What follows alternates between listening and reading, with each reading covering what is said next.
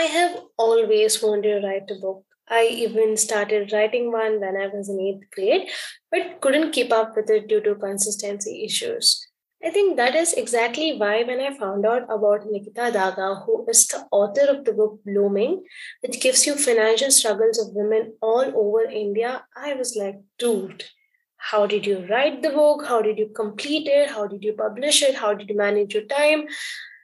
So many questions. I had so many questions, and I have asked each one of those questions in today's episode of Pause to Resume. Welcome to the first episode of Pause to Resume, brought to you by Opportunist, and I am your host, Dhruti.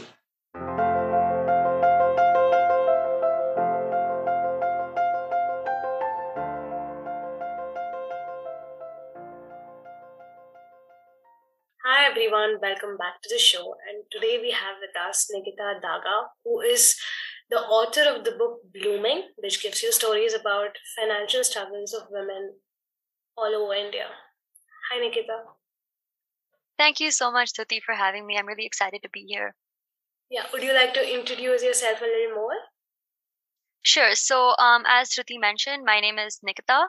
I am a high school senior at Canadian International School in Bangalore. I'm a strong believer in women's financial independence, and this led me to write my book, Blooming, which I will be talking about a little bit later.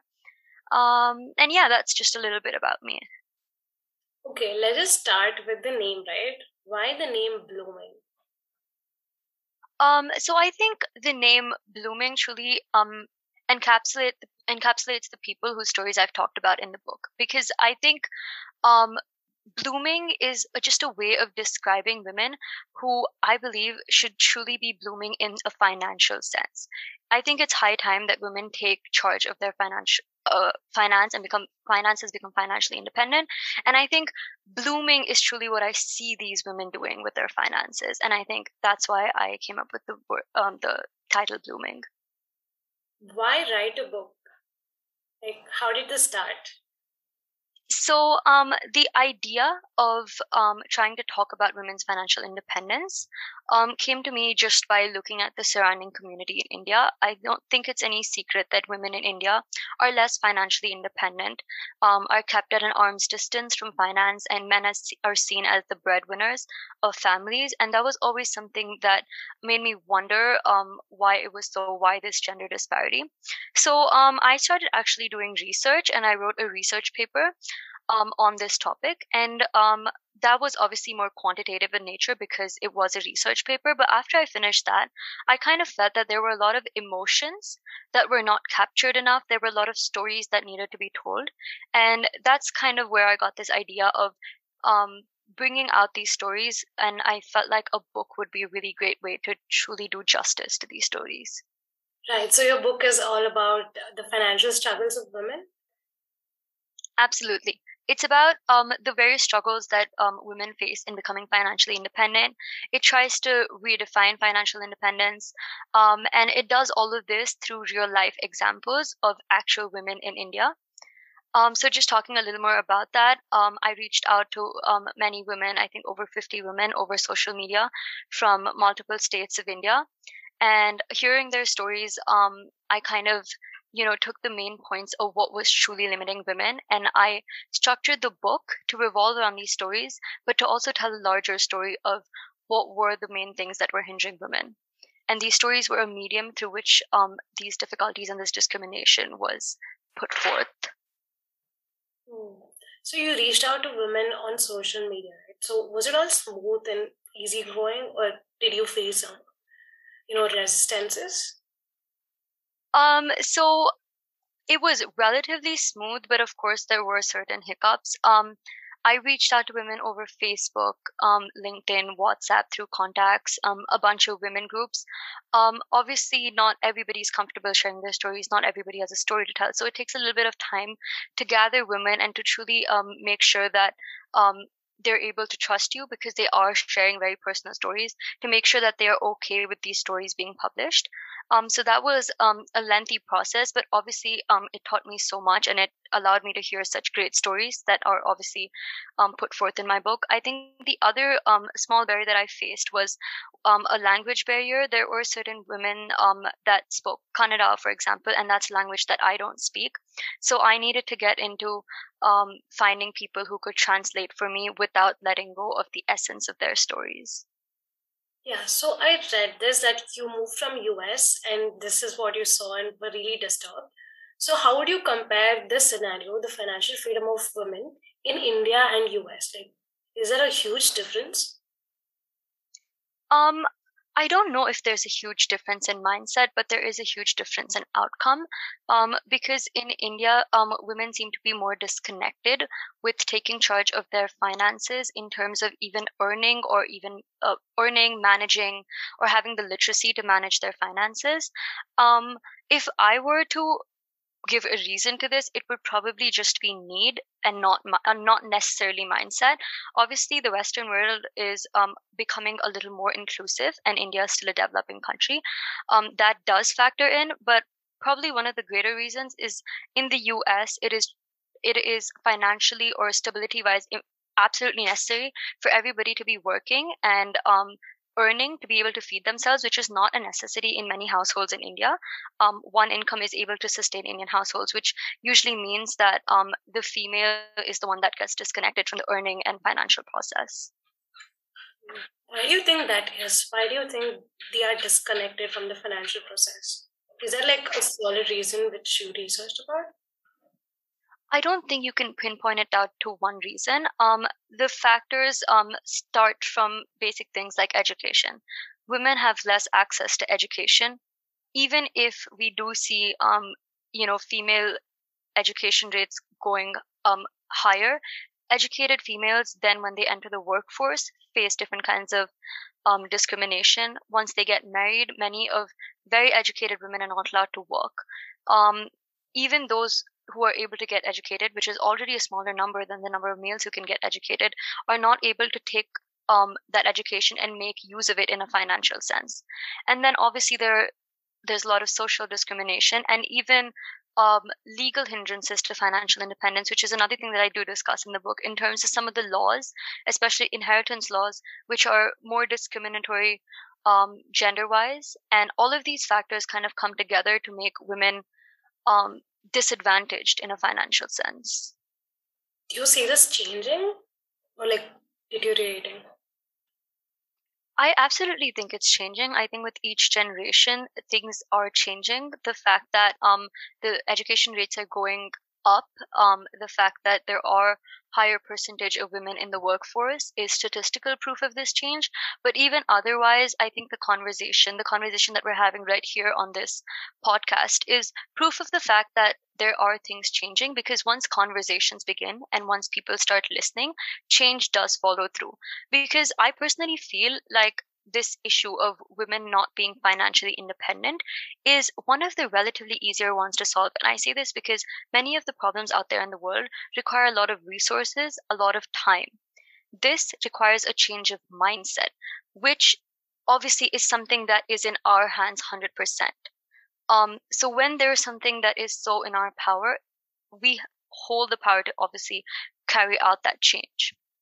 And I think that's why with each and every person whose mindset changes, either by listening to this podcast or the other hundreds of conversations about this topic that are going out there in the world, I do think change is happening. And I am hopeful for the future. Right. So now shall we discuss about the process of writing a book? Can you just brush us through the process? Absolutely. So, for those of you who are able to see us visually, this is my book, Blooming. I don't know if you can see it very clearly. So my aim with writing this book was making it accessible to as many people as possible. It is in English, so I know that large sections of the population still cannot read it, and that is something that I do hope to work on in the future, translating the book. But even the English in it is very, very simple. It is for people who traditionally do not feel like they're very confident in English. It's a very short book, it's very simple language. And I think that was me first trying to understand who my target audience was. Once I got that down, I started, like I said, reaching out to a lot of women to hear their stories, because those stories built the foundation for what my main argument or what my main point was going to be in the book. Because it is only through real people and real stories that you can truly see the problem. Me sitting here and saying there is a problem is A, not credible, B, not authentic. The people who have faced the struggles, the people who can truly talk about their experiences, are the ones who deserve to have the voice and deserve to be able to share their experiences. So that was my main aim. So once I got all of these stories, I started breaking them down into what were the larger problems, and those kind of became my chapters. So I have chapters on the educational issues, the marriage issues, legal issues, social issues, etc. So those kind of became the overarching themes. And then I just started drafting. I started using these stories, and then I started analyzing these stories to bring out the underlying problems. Because while these women obviously were able to tell their own personal stories, it was my job to make sure that I take out, like, really bring out the true problem from these stories and try to understand where the root of the problem was. So that was something that I tried to do. And through these stories, I created like chapters and a whole narrative around what are the different problems women face, as well as what can we do as individuals to sort of solve these. Once I finished up with the book, and I had everything drafted, I took a self-publishing process, because for me, profit making obviously wasn't one of my main goals. For me, it was about being able to help the book reach as many people as possible, and help the people who really wanted to read the book be able to read the book. Like, that was my one and only aim for this book, to share these stories. So I took a self-publishing route. I edited, and then I designed the cover and everything. And self-publishing is actually pretty quick. I went through a platform called Notion Press, and I think it takes about 2 weeks to get it through. And then once that was done, yeah, the book was out there and I shared it. And yeah, it's been great since then. That was basically the process in a nutshell. Can you tell us the timeline between like when you started and like finished so that we can get a fair idea? So, like I said, my book is fairly short. So I started in February of 2021. That's when I started collecting the interviews, and I published my book in July 2021. So that was, I think, about 6 months Right. of writing. I saw your book on Amazon. Unfortunately, it couldn't get delivered on time, so I just saw the comments down below, and most of them are positive. And you've got mostly 5-star reviews. So how do you write a book, or like how do you reach people who really like the book and like give you amazing comments and stuff? Absolutely. So I think the people commenting were definitely passionate about the issue. When I look at the comments, I see that the book and the topics discussed in the book seem to have touched people. And that's been my aim all along. So that makes me really happy when I see feedback like that. Um, to see that people read the book, and some of them talked about new ideas or new perspectives that they haven't been looking at the issue with, I think that is extremely fulfilling, because that was the whole idea, to bring the perspectives of the women who I interviewed out to people who may not know the struggles that they go through.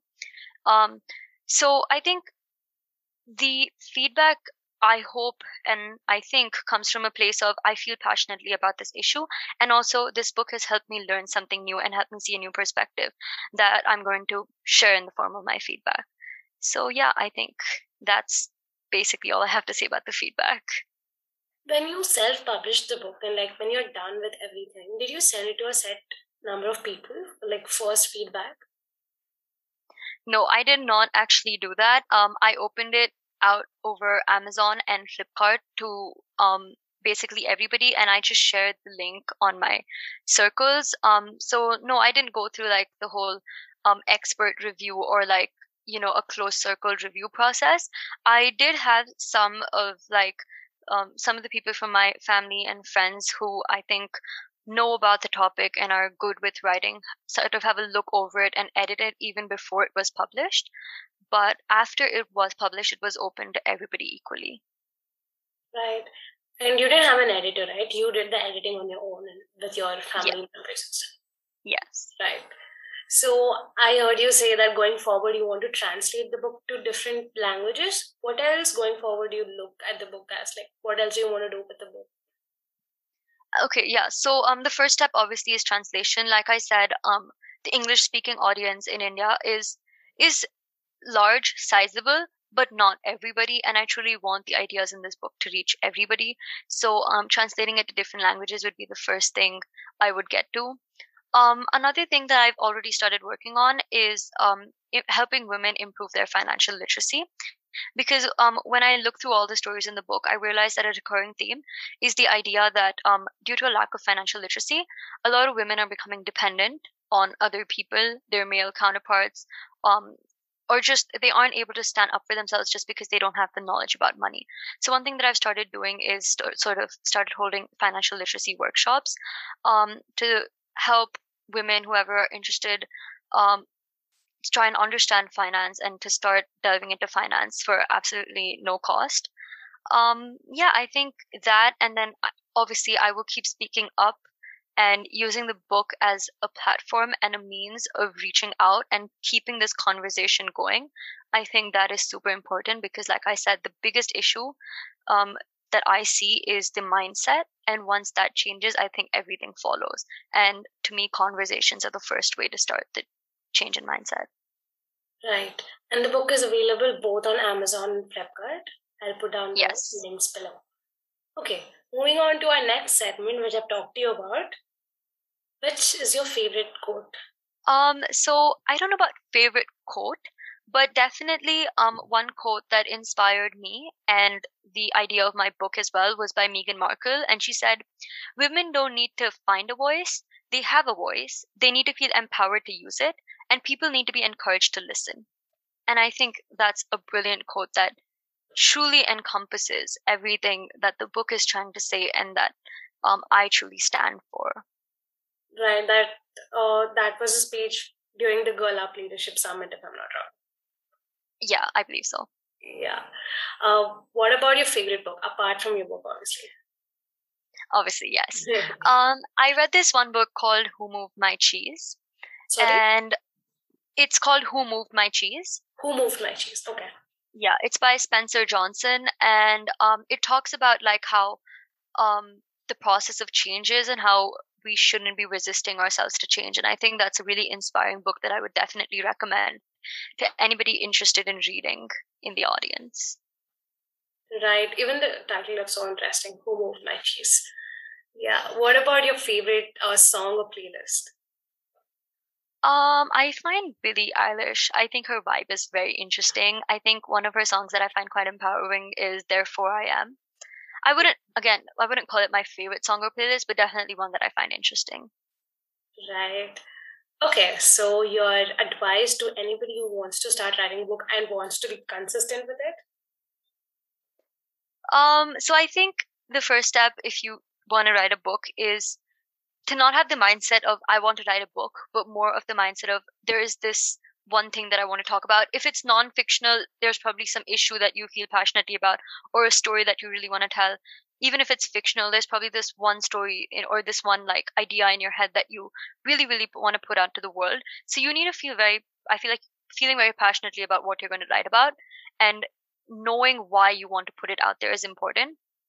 Um, it does get a little difficult, I won't lie, because 6 months was a fairly short time span for me. So I was obviously writing a lot in that time span. It wasn't a very spread out process, um, which meant that I kind of had to set deadlines for myself, and no matter what, I had to meet them. I think that has both costs and benefits. The benefit is that no matter what, you keep writing, and there is the risk of if you stop writing, you let go of the book altogether. So if you set deadlines for yourself, you don't let that happen. And if you meet them, obviously you keep progressing. The disadvantage is sometimes when you're rushing to meet a deadline, your quality might not be the best. But how I sort of dealt with that was I still got everything down on paper. The editing process, the review process, I read my book like over 20 times.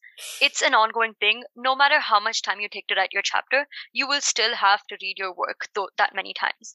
So, from my personal experience, I just recommend get your ideas out on paper editing is easier than like writing fresh. So still meet those deadlines. If you feel like you're not doing your best job, it's okay because you have time after you write it to edit and improve. I just have one last question, which is how did it feel to have your book printed in your hand? Like how was the feeling? I 6 years, cannot describe it. 6 months of hard work. I cannot describe the feeling. Not even in my hand. When I saw it listed on Amazon, I think I was like mind blown. Like it's a lot of hard work that goes into the book, and to know that you've achieved it and you've finally finished is a surreal experience. And it's totally worth it. Thank you so much, Nikita, Daga, and all the best for all of your future books. We'll be looking Thank forward you to so them. much. Yeah, thank you so much. Thank you. It was great having this conversation. Wow, what an episode, right? I hope after listening to this episode, all of you will turn to your pens and start writing your own book. Be the author of your own book. That's it for today. Until next time, this is me, Dhruti, signing off.